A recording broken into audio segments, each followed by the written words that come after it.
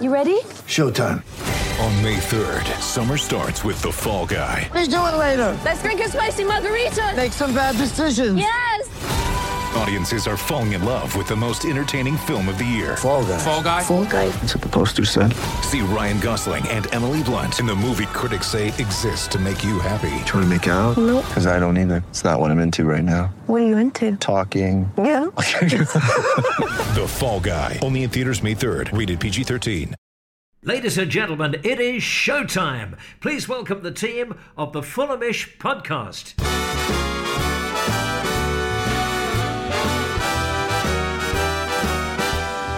It's the Fulhamish podcast, your independent voice of Fulham SC. My name's Sammy James. Welcome to the show. Today we'll be looking back at Fulham's 2-0 win over Forest. It sounds comfortable. It was comfortable for the most part. There was a couple of nervy moments towards the end, but Manor Solomon's first goal for Fulham wrapped it up. A comprehensive win over our fellow promoted side and back up to 7th in the league. It was a much needed victory. It had been a little while since our league victory over Chelsea, and spirits were high yesterday at Craven Cottage. Here to dissect everything that happened yesterday and answer some of your questions is Drew Heatley. Hello. Hi, Sammy. Farrell Monk. Hello. Hello, spirits were certainly very high after the game and until the early hours of the morning, that's for sure. There we go. And making his pod debut, Harry Durham. Welcome to Fulhamish. Hey guys, how you doing? Good, thank you. Nice to have you on and nice to discuss such a just comprehensive, easy 2-0 win. It's not always the way that people get to enjoy their debuts on Fulhamish, so you're very, very lucky, sir. Grateful to be here. Thank you so much for the invite. All right, let's do some 3-word reviews from yesterday's win. I did initially ask Farrell to do this, but he was too busy wrapped up watching Cologne. How did they get on, Farrell? A resounding 3-0 victory over Eintracht Frankfurt. Wow, Wonderful. Europa League winners, Eintracht Frankfurt. Yeah. You've had a great weekend, a Fulham win, a Cologne win. Things are looking good. Yeah, apart from Sunday League this morning, but let's not talk about that. Oh dear, Heroes of Waterloo with a stinker this morning by no doubt. Drew, what were the best 3-word reviews that came in? We had a lot of nice ones this week. There was a lot of narrative threads that lend themselves to wordplay, and obviously Forest is always fair game for it. So we've got M at EFP23 with the Renaissance continues, which I think we'll talk about later. Just fantastic from Tim once again. You got Daniel at Read All Over. He is really good. We're going to keep getting now, aren't we? As all variations of as Solomon comes to the fore. Jimmy B. Good. Complete cottage deforestation. DJH with quality, not quantity, which will wind up the Forest fans as they don't like being called Notts Forest. A little known fact. Ashley Dennis with quality over quantity, which is something that I really agree with. I think that really shone through yesterday. And some young whippersnapper who looks like he's good with words, Drew Heatley, says wood worked for it. I think he's going to go far. You put your own 3-word review in there. That is narcissistic. Give me the ball and I'll run with it. Oh, wow.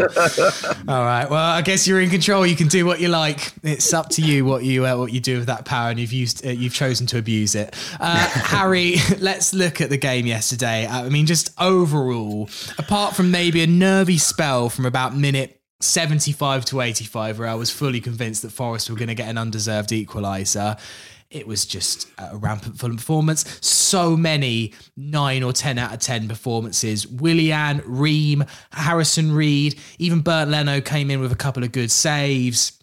All in all, just a great afternoon by the Cottage. And what was needed after a few league games without a win. Not that we'd played badly. We'd played good teams in that run, but we needed a goal. It'd been a little while. We needed a win. It was a while. So overall, just perfect, really. You were saying then, I can't actually think of a poor performance on the pitch yesterday. I think everyone played to the best of their ability and probably beyond. Maybe Mitrovic. Oh, yeah. Do you know what? I completely forgot he was on the pitch and he should have been pulled earlier. I slammed him yesterday, to be honest with you. But we'll get into that later on. We will indeed. I'm sure. impressed is just like the wrong word to use for this Fulham team. I don't think any of us in this call right now really expected us to be in the position that we're in. We didn't expect Marco Silva to probably have this sort of impact in the Premier League. We didn't think that Andreas Pereira would be the ball-in number 10 that he's turned out to be. And I'm lost for words, really, to describe that performance yesterday and this whole season completely, because we're in dreamland right now. Let's be quite frank.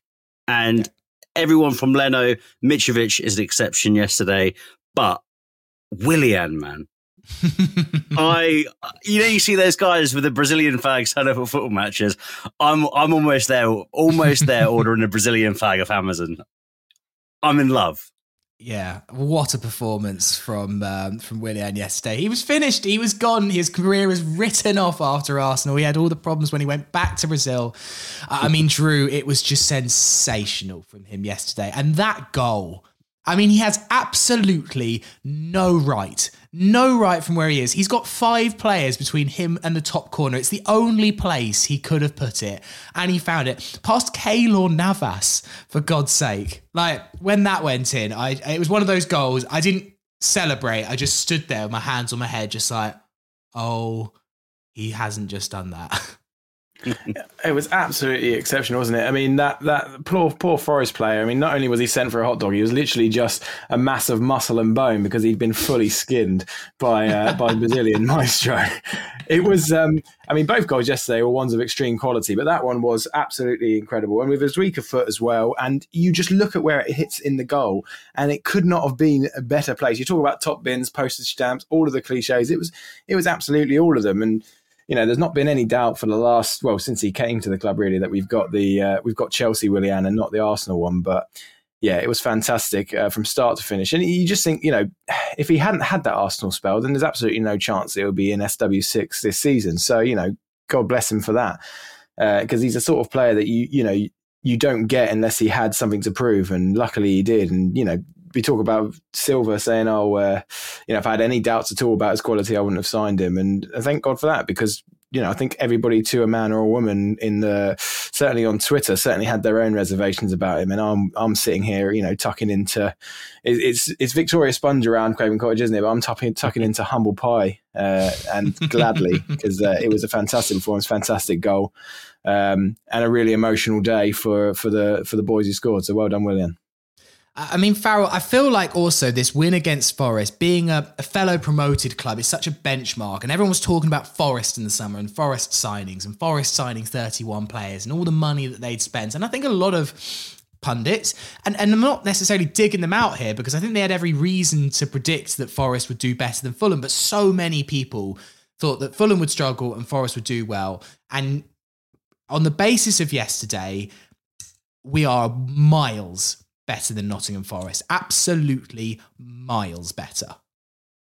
Yeah, exactly. I think that certainly shows in the table. They've actually had a pretty good restart to their season after the World Cup, and yesterday just completely blew that out of the water about where each of these teams are. And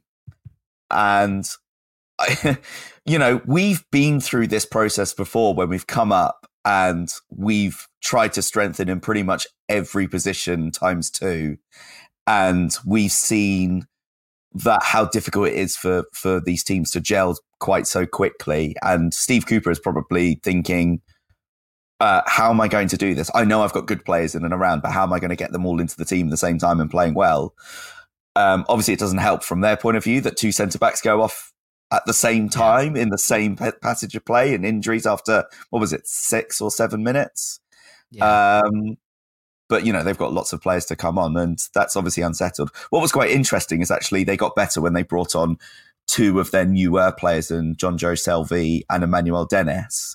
But again, it shows that he knows he's got this talented squad, but how to sort of like put them in the right positions. And then he's always going to be playing catch up, like Fulham did 2 years ago and the 2 seasons before that. But yeah, again, back to let's reflect on Fulham again. Like, you know, I've been critical of players like Andreas Pereira early in the season, but probably yesterday was his best performance so far this season, combined with his midfield with Reed and Paulinho and Willian and Bobby Decordova-Reid, Frulier and Mangala were like not just chasing shadows, like they were chasing like the dust clouds that are left from cartoons when they speed away. They just couldn't get close to them at all. It was so nice to watch how active they were on and off the ball all the way through. It was complete dominance. Yes, there were some nervy moments in that sort of second, in the middle half of the second. But to be honest, I could not see any other winner yesterday than Fulham all the way through. It was so lovely.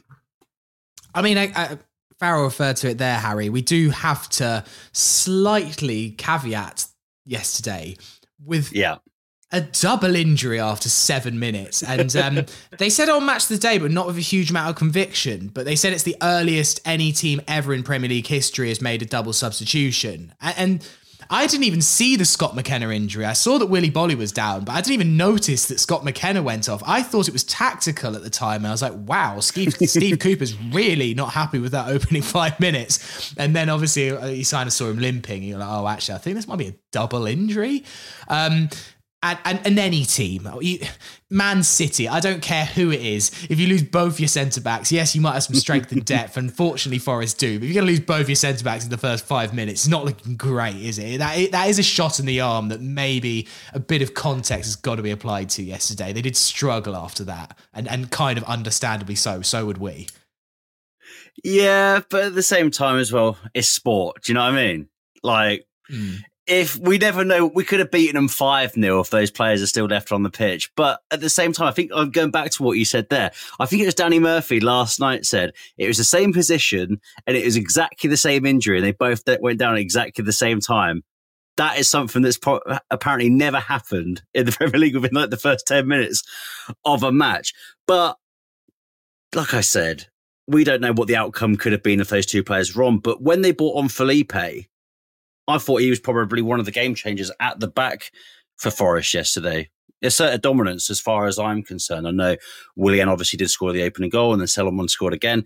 But him and Shelvey, for me, were the difference makers. And Felipe doesn't even have any Premier League experience. But credit to Steve Cooper as well, going for experience in John Joe Shelvey and bringing him in. So I think as a whole as well, I think Forest will be safe if you look at it from the outset. Yeah, I think so too. I thought John Joe Shelvey was kind of class when he came on yesterday. Yeah. He just was strolling about. Is that a new chant, by the way? Harry Potter is coming for you, or is that centuries old? Because I thought that was genius. It's a really old one, I'm afraid. That's such a shame. I was thinking the wit. I was like, my God, that's new on me. But I kind of thought like it's almost too good. Like surely like we didn't create that. But yeah, I still giggled. We probably stole it from Brentford. We steal everything from Brentford, don't we? Oh yes, that makes sense. Brentford would have done it before us, obviously, of course. Obviously. I mean, Drew, we should have been 2-0 up at halftime. That's maybe the only disappointment when you think about that first half was we had a lot of good chances, particularly Mitrovic. And look, we might come on to say that Mitrovic didn't have the best game yesterday, but if he'd have actually scored that goal, it was only a fantastic save from Keylor Navas that stopped it going in. The way he skinned both players bursting into the box, that seems like a new trick. It obviously worked kind of at Sunderland as well.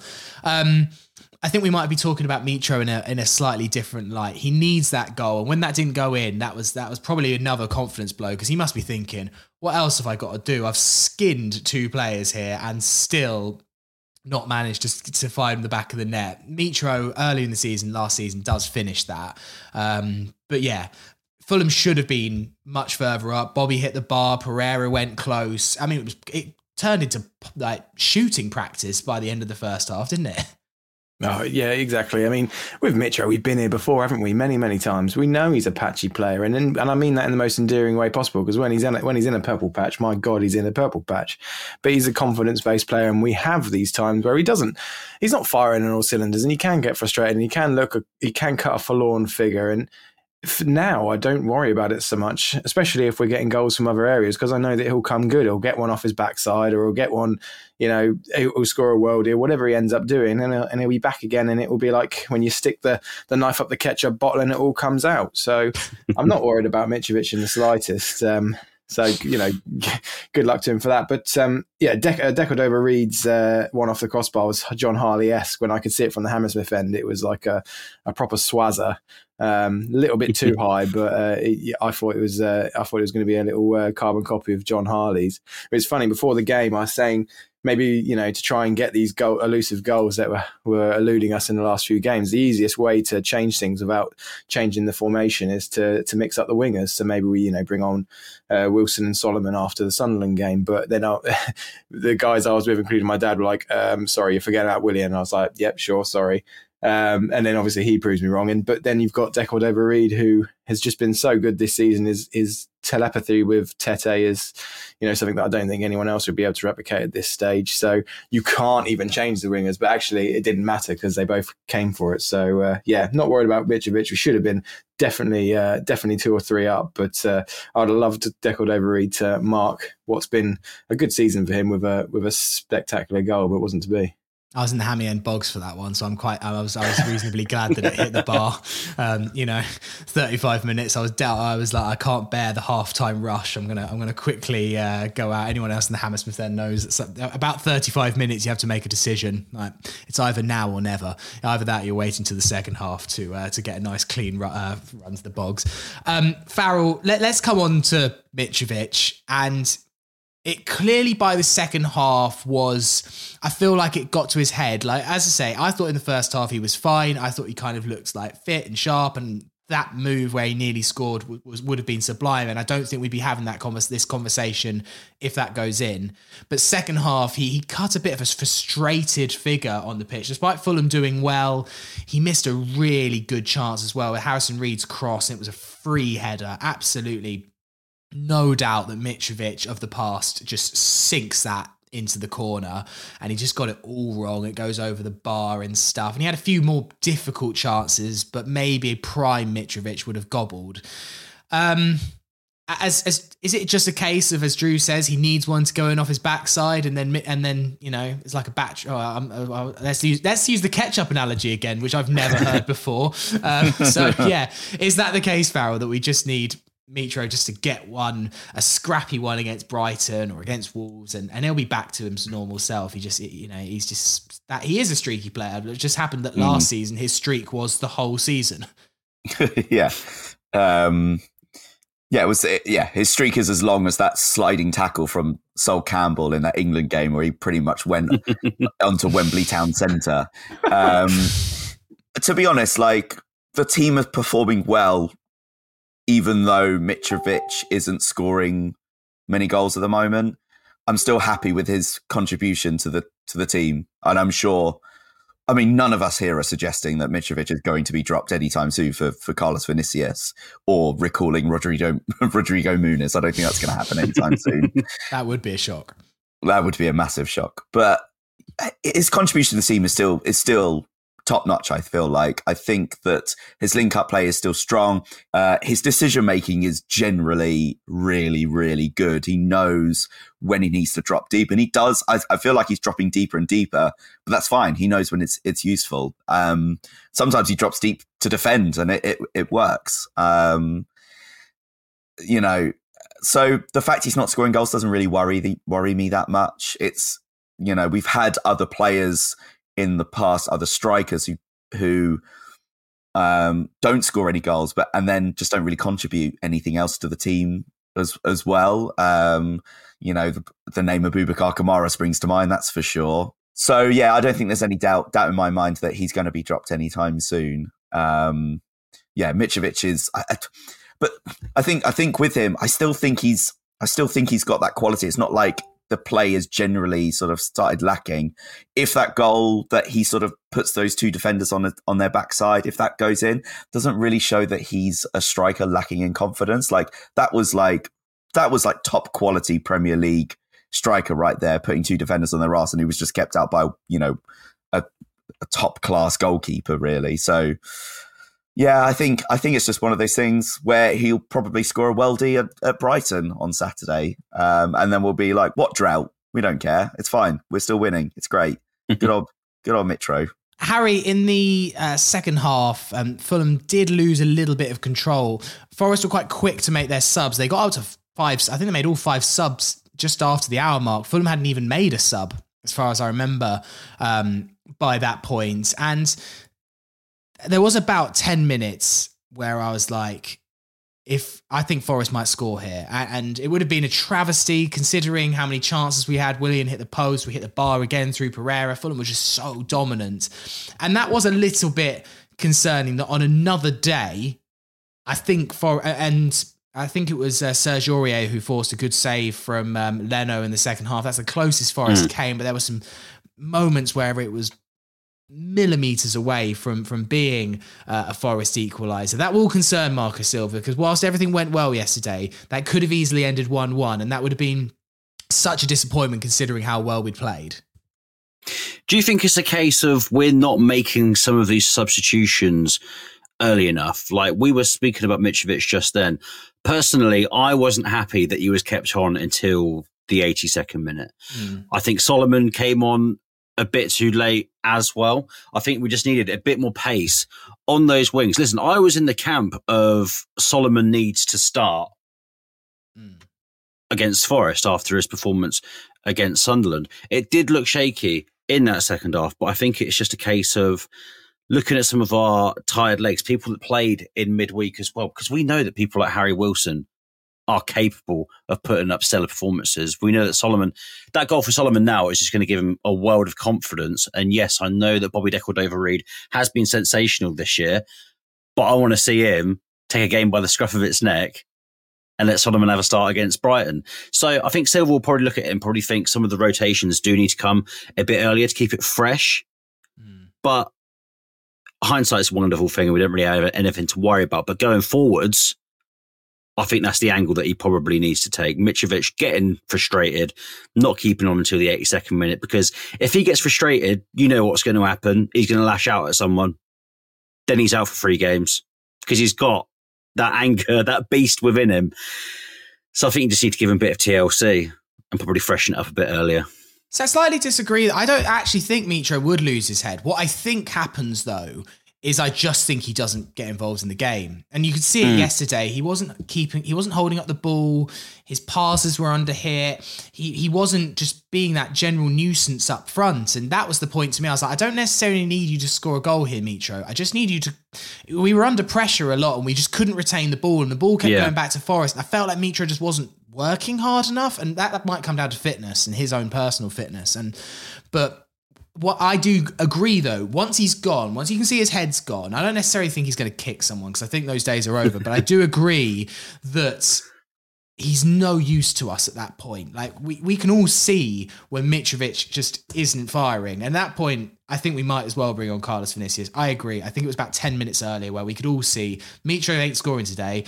Bring on Carlos Vinicius. Not only can he sometimes get his head on the end of things, he'll have some fresh legs and he might just cause that Forest defence or to a problem. He might just run around a bit more. That was the thing. The Forest defence just had so much time to do what they want, pick passes. Shelvey had the freedom of Craven Cottage just to cast his spells, to excuse the pun. And I think an earlier sub or 2 would have helped. Drew, Solomon did come on for Willian and he got his goal. That's going to be massive. You can just see that with Solomon, he just needed that big moment at the Hammersmith end. I think we all thought that this moment where he got his first goal and stuff would have come yonks ago, but he's been through so much, injury, getting back, and then kind of other players taking his place, rightly so. So for him to have that moment, wonderful vision from Pereira. I didn't even see that pass. I was in Hammersmith then, I didn't even see that pass was on. But Pereira did, and he finished it well. He finished it really well, really calm, composed, and that, I think we might have unleashed a beast here because I can see Solomon, going on to bigger and better things from here. Yeah, I don't think Serge Aurier saw that. I think it was Serge Aurier. I don't think he saw that pass either because he was off the opposite direction. He definitely didn't. It was shades of Kearney against Cardiff, wasn't it? In terms of that raw emotion of we've got a player back after a long road. He nets in the hammy end, and just we all joined in our catharsis. Welcome back, Manor Solomon. It was an excellent sort of a goal of such high quality, not because it helped by Aurier running off in the other direction, but it just had time stood still when Pereira found Solomon, and he had a chance to take like 2 touches, and he didn't have to put it in any of the corners because it was just him and Keylor Navas, who, by the way, looks like he could be a villain in some sort of Die Hard reboot, doesn't he? He looks either that or in some sort of new metal band in the early noughties. Yeah, but he could be. He didn't have to do anything special with the finish. He just got to slot it home. It was just, as I say, we were all just joined in that moment of just happiness for him, because it has been a long road. And I think one of the funny things is there's still a little cloak of uncertainty over the terms of the deal. Some people saying that we're obliged to sign him for X amount and buy the 1 year left of his suspended contract. Other people are saying it's a loan. I don't know if anyone truly knows for certain, but if we don't have him on an obligation, I think we're obliged to sort that the fuck out pretty soon. So it's already becoming quite clear that he is a cut above, and one of those other players who, if the Ukrainian league is not suspended, then do we get a sniff? I'm not so sure. So is in that, Fulham has always been that club where you get the Silvers, you get the Williams, you get the Solomons if they've had a step on their way that's either their fault or not their fault that has set them back a little bit, and that's when we get them. So when we do have them, it's on us to save them. But fantastic goal and fantastic moment, one of the moments of the season for me. Big shout outs to Harry Wilson in the build up to it as well, yes. And Kenny Tete. It's a lovely first touch from Harry Wilson to take it away from whoever it was. Who absolutely clattered him. Yeah, exactly. And then Kenny Tete to follow up and then ride a challenge and then find the right ball.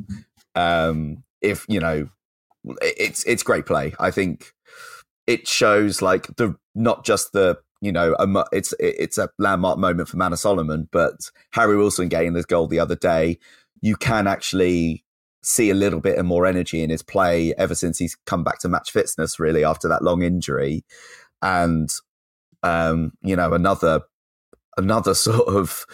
player who's really come on leaps and bounds this season in Kenny Tete. He had a great season last year and then obviously found his way out the team because he got a small injury, and then Neco Williams was brilliant, but then obviously came in this year and has just gotten better and better and better. It's wonderful, and I think he's getting more of the fans' admiration. That's for sure. Also, that goal, a little tactic that I've noticed Fulham adopting a tiny bit more.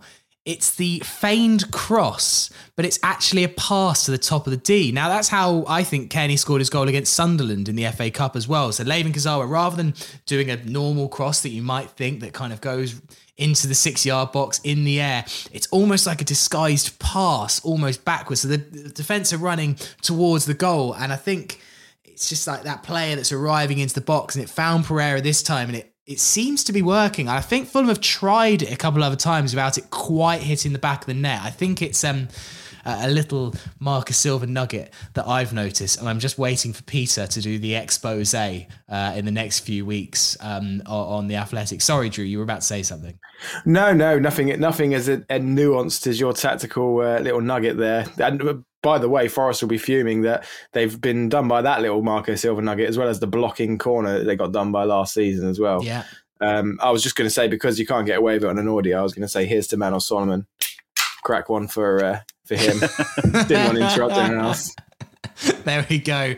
A fantastic 2-0 win, up to 7th in the table. There were some fantastic performances on the pitch, but they're kind of covered in the question section. So we'll take a little break here. Afterwards, we'll get into some of your correspondence. Get ready for the greatest roast of all time, the Roast of Tom Brady, a Netflix live event happening May 5th. Hosted by Kevin Hart, the 7-time world champion gets his cleats held to the fire by famous friends and frenemies on an unforgettable night where everything is fair game. Tune in on May 5th at 5 p.m. Pacific time for the Roast of Tom Brady, live only on Netflix. Part 2 of the Fulhamish podcast. It is Sammy James here with Harry Durham, Drew Heatley and Farrell Monk. Thank you to everyone who continues to support Fulhamish in the Fulhamish community, which is just a way of people supporting all the podcasts, articles, videos that we make financially. It means a huge amount, those people that do. You can join us if you want. It costs $4.99 a month. And also you get access to our Fulhamish Telegram chats, 3 different chats. Always super busy there, particularly on a match day, particularly during the transfer window as well, and our tickets, pubs and away days chats as well. Always kind of active just before big away matches.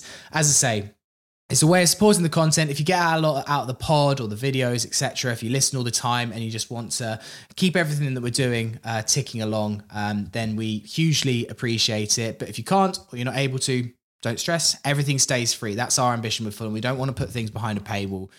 It's a completely voluntary thing. But if you're able to support us, there is a link in the description of this podcast, or you can head to the Fulhamish website, click the support button, and all the details are there. But yeah, thank you very much to everyone listening who already is supporting us. It means an awful lot to us. Right, let's get into some of your questions that we took in via Twitter today. There were an awful lot, so I'm going to try and get through as many as I can. James Wilson, he says, Willian Pereira and Solomon will get the headlines, but did Tim Ream just have his best game in a Fulham shirt? Harry, wow, it was sensational yesterday. I think the one that got me was the tackle he made just before Willian hit the post in the second half.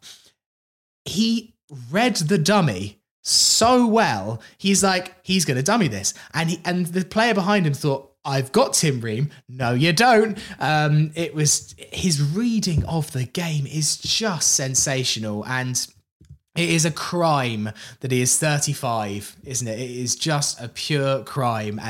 But who knows? I think Tim Ream could still be doing this in his 50s. I think he's going to be the first 50-year-old Premier League footballer. Sammy, it's ridiculous. And I saw you like my tweet last night whilst I was on the bus home. I was on the 270 back to Tooting Broadway after the game. And I tweeted on the bus home, so upset, wish Tim Ream was 10 years younger.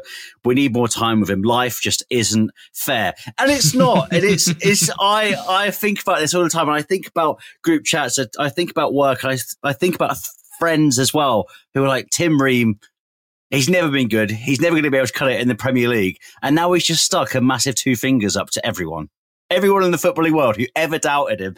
And getting emotional was a bit dramatic, but seeing him yesterday, the reading of the game, the interceptions, the last ditch tackles, that long ball over the top as well to Willian, I think in the first half, or Bobby Decordova-Reid. I can't remember. I've just been in absolute awe of this man this season. And yesterday, I agree, was probably the best performance that he's had, probably in a Fulham shirt, if anyone's going to prove me wrong on that. It's, I was going to say something bold, like a prime Franco Baresi or something like that. Former sporting director of Fulham, Franco Baresi. Of course. It's like what Pep Guardiola said as well. If he was 10 years younger, he would probably be playing in Man City's squad. And I agree with Pep Guardiola. It just makes me a bit sad. And performances like yesterday makes me so happy to have him in our squad. But if he was 10 years younger, we would probably have £100 million defender on our hands, that's for sure.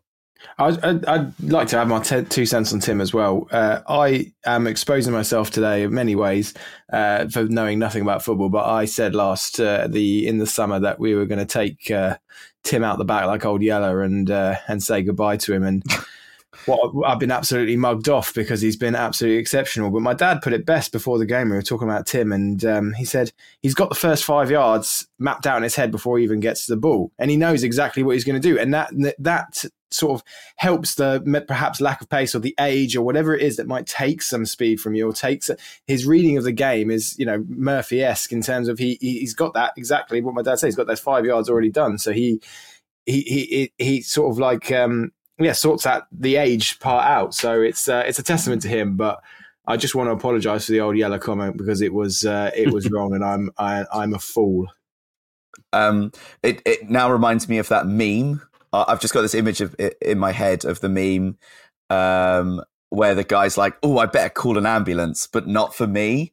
And the guy, and he pulls a gun. And I feel like that's Tim Ream, and Drew is the other guy that has the gun being pulled on him. AF will mock that one up, don't worry. I also have my own Tim Ream apology. When he played against Man United in the end of the lockdown season when we went down, and then Scott Parker picked him at centre-back. And I did a tweet. I was like, oh, wow, we're going to lose 8-0. Tim Ream's playing. I think all of us, and I remember when we did the Tim Ream podcast, I remember him saying, he didn't outwardly out anyone, but he knew that he'd already been written off before that season. And we asked him the question, like, do you think you've got what it takes to do it in the Premier League? And I remember we asked that question a bit like, we know you haven't, Tim. And he kind of was like, well, I'd never say never. Classic things that a footballer would say in that situation. But I think he knows that he had this in him. He just needed the right manager, the right circumstances. Imagine if we'd have just scrap heaped him after the Scott Parker season, and this could have never happened. And like, what a travesty that could have been. A sensational performance from Tim Ream today. Let's go to this question. Speaking of bad takes. Mark Hopping says, hindsight is 2020, obviously, but why was there such skepticism around the Willian signing and such positivity around the Dan James signing on the Deadline Day podcast? Listening back, it seems very strange. I wasn't on the Deadline Day podcast. I'm going to absolve myself, but I probably would have been the same. Drew, I mean, another one where, as you say, he was written off, and Dan James kind of came in as this quite exciting prospect. I didn't think Willian was going to be terrible. I thought the Willian signing made sense, and I'm not just saying this in hindsight, but I thought as a backup. I thought that was all he was going to be. I thought he might come on, he might be a tricky winger for the final 10 minutes. I didn't see him getting past Cabano, Wilson, Solomon. Maybe I could have seen him getting past Decordova-Reid. I didn't expect to see him in the first team this year, but I mean, and even Dan James, I would have thought that Dan James would have been ahead of Willian in the pecking order. I mean, it's a 34-year-old and a 35-year-old who are currently running this Fulham team. I mean, it gives us all hope, right? Yeah, absolutely. And look, I'm not calling anyone out because I'm exactly the same, and I've just sat there and got on my knees and begged for forgiveness. But there is an ageist element in there, and we all have it in football. If Farrell and I were playing in the Premier League, we would not be offered new contracts at the end of the season, and that's not because of our performance on the pitch; it's because of the age, and that's just a thing that happens. That's fine. You get somebody like Dan James is in his early 20s, played for United, whether it's gone well or whether it's not. That's enough to tell the casual fan and even more nuanced fan that there is a potential there. Willian, there's an age issue, but also there's we've been bitten before, right? Andre Schürrle, right? We get these established quote unquote Premier League players who come in, whether it's on a loan or a short term deal, and everyone's saying, "Oh, it's such a class signing for you," and you're thinking, "Well, actually, we've seen it before. We've been bitten before." So there's an element of both, I think, in there, and obviously Willian's turned around and proved us wrong. You've got that sliding scale from a Schürrle to a Willian, and he's made that end of the scale his own. So good on him. But I think that's probably what it comes down to. Certainly did for me. I do the exact same thing. And I when we're in the Championship, I find it tough to spend time following the Premier League that deeply, and so I'm fixated on the Championship. But so I didn't see him at Arsenal that much. But I remember he played against us first game of the season when we were up. I think it was his debut for Arsenal, and he was mustered then, I think, from if memory serves. I might have got that completely wrong. Yeah. So, I always thought he was good, but I also thought that he was probably a bit too old, and that's on me and that's on the rest of us. But hey, as long as we sit there and we pray and we get on our knees and we say to the Church of Fulham FC, look, we are sorry, then we're absolved to blame ourselves and we can move on in the Church of Willian. Jason Sinclair says, Farrell, is Willian the best winger Fulham have ever had? Which seems wrong. Seems like that can't be right. And I saw a few people, though, kind of talking about maybe Willian's technical ability might be. I mean, if you ask me best winger, off the top of my head, I would say Duff. I'm trying to think of someone better. Louis Bow Morte. Steed. But maybe for technical ability, then actually I think Willian's up there with the kind of levels that we saw from Berbatov in terms of actually what a player you are. You're obviously not the player that you were, although Willian is rolling back the years right now. But maybe technically, I think Jason could be right. Yeah, I mean, I've said on this podcast before how much of a fan I am of Willian, so I definitely would put him up there, even after 6 months, in that category of players. Obviously, he needs probably another couple of years under his belt to sort of match the sort of impact that Louis Boumortier would have had. And I mean, Steven Malbranque was probably one of my favourite Fulham players of all time, but especially when he played in sort of like the centre mid, but we're not talking about Steve Malbranque now. Yeah, I think this is a guy who has won a Champions League, although it was like a decade ago now. And, you know, he has played at the very, very highest level. So he's got to have that sort of technical ability as a base point. And I definitely had no doubts that he was going to bring that kind of skill element to our game. Did I think he would have the impact that he has? No, I don't think anyone did. I certainly didn't think he would end up sort of like starting every game, considering the form of some of the other players that we have. But yeah, Willian is great. And he's another one that's got the level of footballing intelligence that someone like Tim Reeb also has, and the same as Tom Cairney, really. He's kind of got it all mapped out in his head, probably before he's got the ball. He knows what he wants to do. You know, the goal yesterday, the way he sort of shaped to go outside, I'm pretty sure that he knew he was going to cut back inside and fizz it top bins. That's probably the ones that we'll sort of say that, yes, that's how it's going to go in my head, and then you spoon it completely wide and it hits the corner flag, as our strikers did this morning at one stage. But yeah, one thing I just want to say about Louis Boumortier on the BBC commentary last night. This is it's living in my head all week. They obviously, he was down at the being the sort of manager because Marco Silva was had. You mean you're talking about the Sunderland game here, aren't you? Not last night. Yeah, Sunderland game. Yeah. Sorry.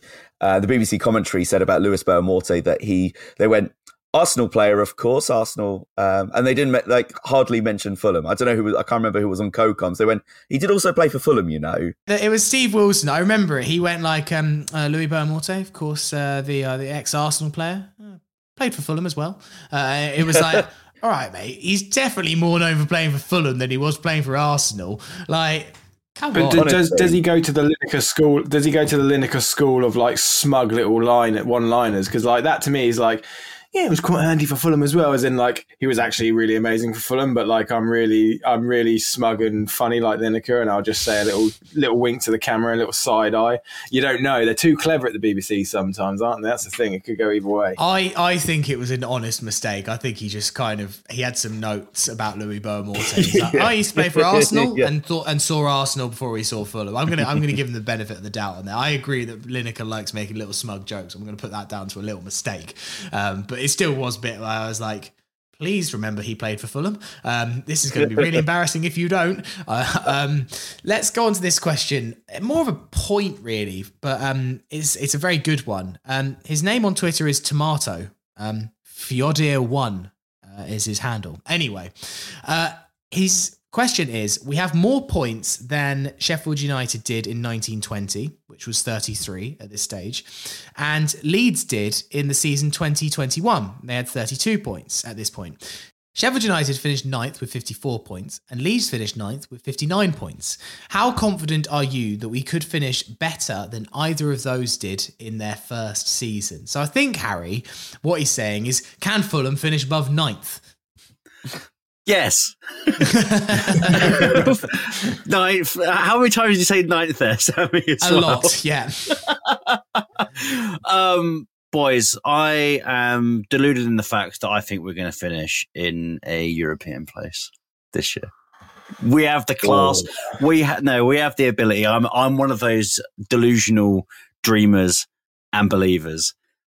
I hate Spurs so much. I pray for a Spurs downfall more than anything. Brighton have been incredible under De Zerbi. And wouldn't it just be perfect if Brentford just fell off the edge of a cliff somehow? I think we have the class from back to front. We forget that we have someone like Bernd Leno in between the sticks for us. We have Mitrovic, who is now a proven goal scorer. We have Willian, I'm going to call him almost like the wisdom of like Gandalf the Grey. He is so smart along with Ream. We actually as have well. a question here from Fulham Catalonia. It says, is Tim Ream the new Benjamin Button? So maybe that's the analogy you need.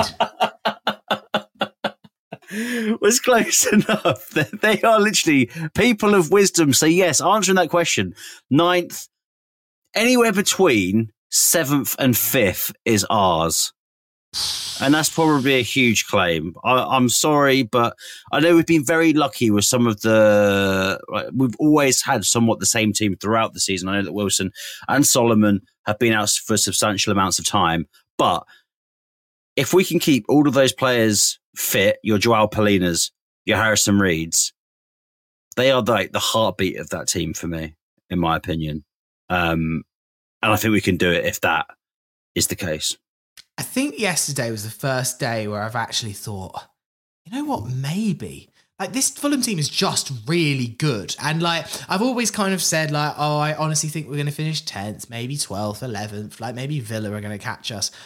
Yesterday was the first day I was like, I'm actually starting to believe. I mean, yesterday was the day I actually was like, we're not going down. We are not going down. Like, it is not happening. I know people are going to be like fuming that I've said that, but this is better than that. Like, look at this team.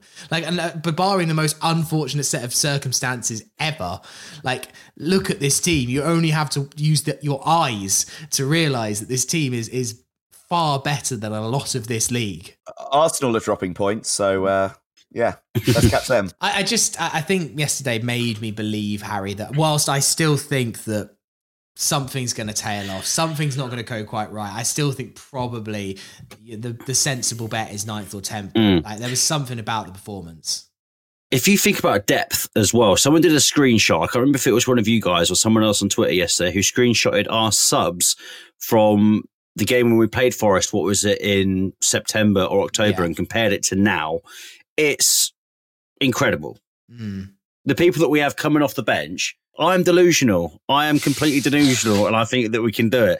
If you see some of the impact that we have coming off the bench, if we bring in Solomon on, even though I want Solomon to start, if you have Harry Wilson, Vinicius as well, to run at defenders, as soon as they're tired, he can nick a late goal easily. Yeah. I think we need to start a position to rename the bench, just call it Hench, because it's looking good at the moment. It's looking strong. And I thought that the other day. I hadn't seen that screenshot that you mentioned, Harry, but that is probably an excellent point because people are coming back at the right time.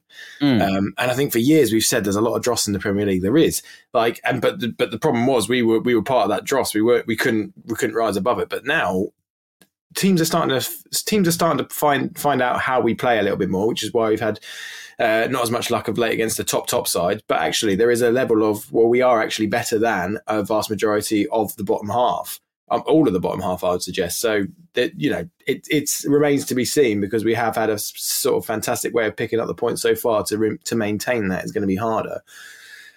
But you don't know, dear. It's possible. We've got a good question here from Woodrow Sweats, which is based on this. I'll go to you this, Drew.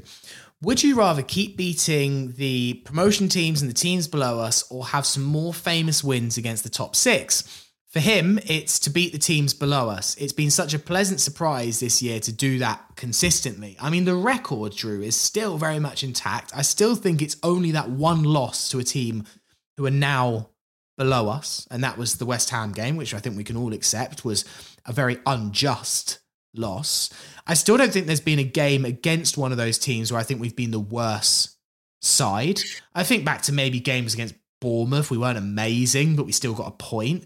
But this run against teams below us in the league just keeps on going. Eventually, surely, that bubble has to burst. But that has been incredibly impressive, and it makes those kind of like slightly agonising defeats that we've had to the top 5 much easier, because it's just like, right, well, we don't need wins. We don't need to beat Arsenal and Man City and all of that. It'd be lovely if we did. We'd all enjoy it. But I'm loving this run that we're on, and this kind of perfection that we've got in the table, that we are just beating the teams that we should be beating or drawing against. We're not losing to them. I guess that's the big thing. Yeah, I've been thinking about this a lot recently because that's the difference for me in a nutshell. That's the difference between us and Brentford, for example, right? Brentford are being spoken about so much by every Tom, Dick and Harry. No offense, Harry. Because they're getting the points and they're getting the results against the top teams. But actually, if you're beating the teams in and around you, that is the foundation for not only a solid campaign, but a solid tenure in the Premier League, I think. If you can match the sides around you and take points from them, that's what's going to take you up the table. I take that this sounds glib, but it's not meant to be. Anyone can beat the top teams on any given day. That's something that happens in the cup. That happens all the time. Anything can happen in the Premier League, and it does. To sound like Martin Tyler, but what you need to do is beat those ones in and around you, and that's what is true stability. So yeah, for me, every day, and let them underestimate it. Let us not be spoken about by Alan Shearer and Garth Crooks and all the rest of them who has their little teams of the week and all of this. Just let them forget about us, because actually we'll come from behind like a freight train. I'm confident about that. Let Tony get his little equalisers against Arsenal. That's fine. I like to be underestimated, and I think it's where we're at is a lot more is a lot more solid than anywhere else. Keep giving Sammy just a minute on the overlap, despite it being a 2.5 hour show. Just keep. You don't get it, by the way. So this is a bit of behind the scenes, but I did the overlap. If you don't know what the overlap is, it's like Gary Neville's YouTube channel, and it's the fan debate. And I really like getting invited, by the way. So don't take this as me being neg or whatever. But it is really funny that I go there and it's all of the big YouTubers from I don't know, the City guy's quite famous. Robbie Lyle's there from AFTV, all the usual crew. And there's just me in the corner, basically. And I wondered why I was invited to this one, because I was like, it's not even like we're in a relegation battle where there might be something to talk about. I was like, I don't really know why I'm here. What are you going to ask me that's going to actually interest a general audience here? And the edit isn't quite as how it happened, where basically they did all of the teams that were there, and Josh Denzel, I think, got something in his ear and he was like, Josh, you're going to need to mention Fulham here. He travelled all the way up to Manchester. You need to just literally ask him one question. And he goes, so, Fulham, Sammy, it's been a good season. I was just there right, I see what's happened here. I don't know. And I tried my best to chime in for a minute and keep people's attention. But yeah, the edit does it some justice. It doesn't quite seem so obvious, but it was quite funny. But hey, it's nice to be invited up and to hang around with Neville and Carragher for the little that they care about Fulham. Let's do a couple more questions. Farrell, I want you to answer this one. Says this is from It's Only Fulham. He says, could Sasa Lukic and Manor Solomon force their way into our first 11? Yeah, everyone kind of got a run out yesterday. Even Cedric Suarez managed to come on for a couple of minutes as well. I thought there was a moment where Sasa Lukic was going to score, which would have been incredibly exciting, but he slightly miscontrolled it and the chance went away. At the moment, as things stand, I don't see anyone breaking into this first 11, but I don't know, maybe you see something I don't. No, I agree. At the moment, no one's getting to the team. Listening to what you were saying before about Manor Solomon, he's had such a good impact, and we know how bright he is. We know his ability on the ball, but is he getting past Willian and Bobby Decker-Dover-Reid? I don't think so, unless they get knocks. And Cedric Suarez is not getting past Kenny Tete Bebe anytime soon. Sasha Lukic. There's definitely a player there. I mean, I'm not going to be sitting here and saying that I've seen him, play loads and loads throughout my time. But what I saw in his cameo yesterday gives me a lot of belief. And there's definitely a lot of energy there, and there's certainly quality on the ball. My favourite moment was where I think they cleared the ball up the line, and Cedric Suarez, it bounced off his chest. It was fired at him so quickly, and he still was able to sort of control it pretty well on his chest, as if he had sofa cushions attached to his boobs. Really, it was a small moment but one that I noted in my head, really. But yeah, I just can't see them many times while the team are playing as well as they are without injuries. I can't see them forcing their way into the team. And Marco Silva isn't one for rotating. We don't have Slav Bingo card. We don't have the Scott Parker wild card anymore. What we do have is a set hand that Marco Silva likes to display week in, week out. I guess for Manor Solomon, I firstly definitely think that he will start the Leeds game in the 5th round of the Cup. I think that's pretty obvious as far as Marco said. Maybe there might be moments where Marco will see tactically that Manor is better for facing a particular right back. There's a certain weakness or a certain strength that he wants Manor to kind of like expose. But as you say, Farrell, I don't see him changing it. And one of those players that we just talked about that would need to be deplaced, who had a brilliant game yesterday, Harry, and we haven't mentioned him yet, Harrison Reed. Colin Bugler just asks, Harrison Reed, comma, discuss, full stop. So yes, we should give Harrison Reed his dues. He was electric yesterday, and I think thrived with the fact that he didn't get replaced by Kearney. He actually kind of played a bit of the Kearney role in the second half. He was calm, methodical, and actually I thought that João Palhinha, I didn't massively notice him too much in the second half. It was all about Harrison Reed. I was in the camp of one of those people that, it might be only me in this camp, that wanted Harrison Reed to be dropped from Tom Kearney over the next couple of weeks, and in particular yesterday. But I've eaten my words, and Harrison Reed shook me like he has all season. Just the cleaning up of the ball for a guy like of his size as well, and how physical he is. And I've said it before in tweets on YouTube or whatever. He is like a little Jack Russell, just constantly nipping at your ankles and just muscles anyone. And he is not scared of anything. And my favourite moment yesterday as well, I don't know if you guys saw it, where the ref took him out. Oh, yeah. That was annoying. It was annoying, but I got a little giggle from me, man. I got a little giggle. But I've been a huge admirer of Harrison Reed for such a long time now, and it feels like he's constantly getting praise. And when you think about your players of the season and stuff like that, I almost don't even know who to choose, but he should definitely be up there. That is going to be the toughest choice. There's about 5. Like, if you actually break it down, because I don't think I've fallen in love with a player so much as I have with João Palhinha, personally. Yeah. But Harrison Reed's obviously been a mainstay in this team for so long. And when he says something like discuss, I almost get a bit bored of talking about Harrison Reed and João Palhinha because they're just so perfect. It's like I am reiterating every single week. Every time I go on YouTube and make a video about Fulham, I am saying the same thing. Both of them are perfect. Both of them are... I don't even get it. It's like they should be playing at top 4 clubs, in my opinion, and João Palhinha probably will be come the summer. It's the new Murphy and Atuhu, isn't it? You know, they're the love affair between the two midfielders in the centre of the park. We've not had that relationship since then, so we can crown them tonight. Harry, are you going to turn up at Motspur Park where in Love Actually style billboards that say, "To me, you are perfect"? Yes. Turn up at João Palhinha's house, João Palhinha's cottage.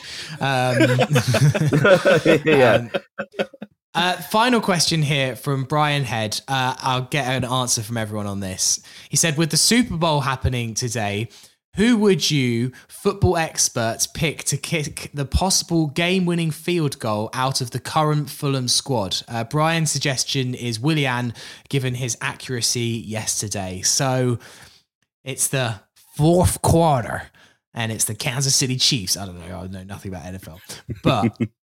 one of the Fulham players has got to kick the winning field goal into the posts. Who are we picking? Drew? God, I just massively exposed myself to some sort of NFL fraud there. I'm sorry to everyone that listens in America and loves NFL. What's a Super Bowl?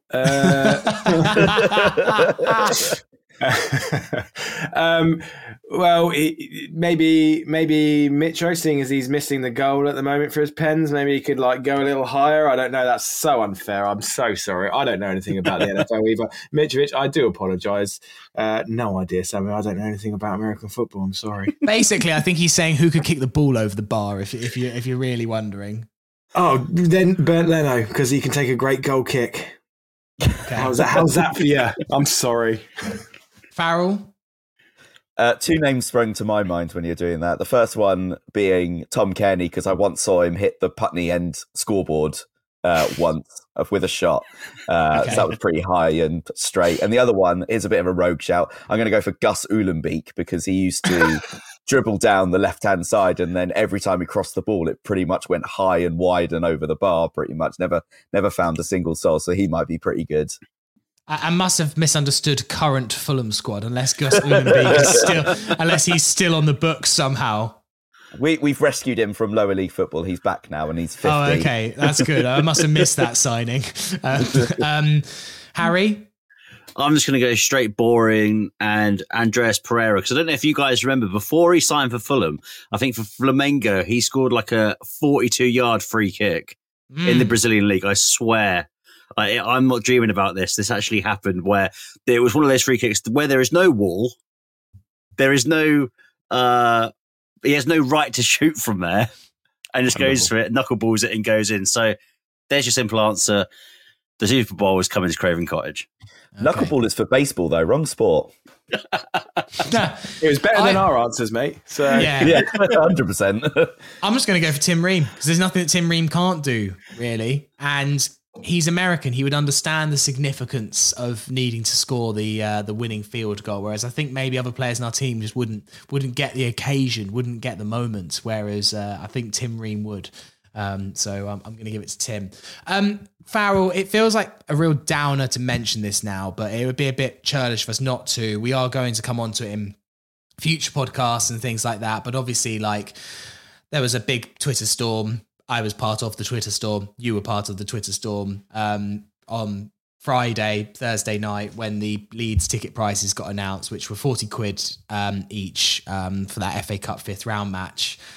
I mean, it's annoying when, like, obviously, like, to have to even mention it, because the football's so good and it's such a stain on this season that this keeps coming up, and it just doesn't need to. It doesn't need to be in our minds or attentions if the club just did not do stupid things like charge this amount for an FA Cup match that just goes against, I think, everything that the FA Cup and Fulham is about. And the tweet I did on Thursday was just, I'm running out of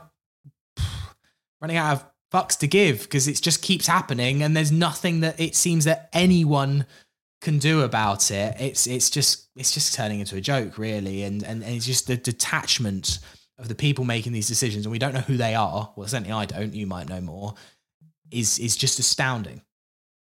Yeah, it is really annoying. Like, you're quite right in saying that we should be just fully focused 100% on how brilliant Fulham are on the pitch, but that is not what a football club, especially that we know in England, is not about. Essentially, there's, it is a community thing. We try and get as many Fulham fans coming to Fulham as possible, but in the club's eyes, it's more about just getting any fan in with money into the stadium.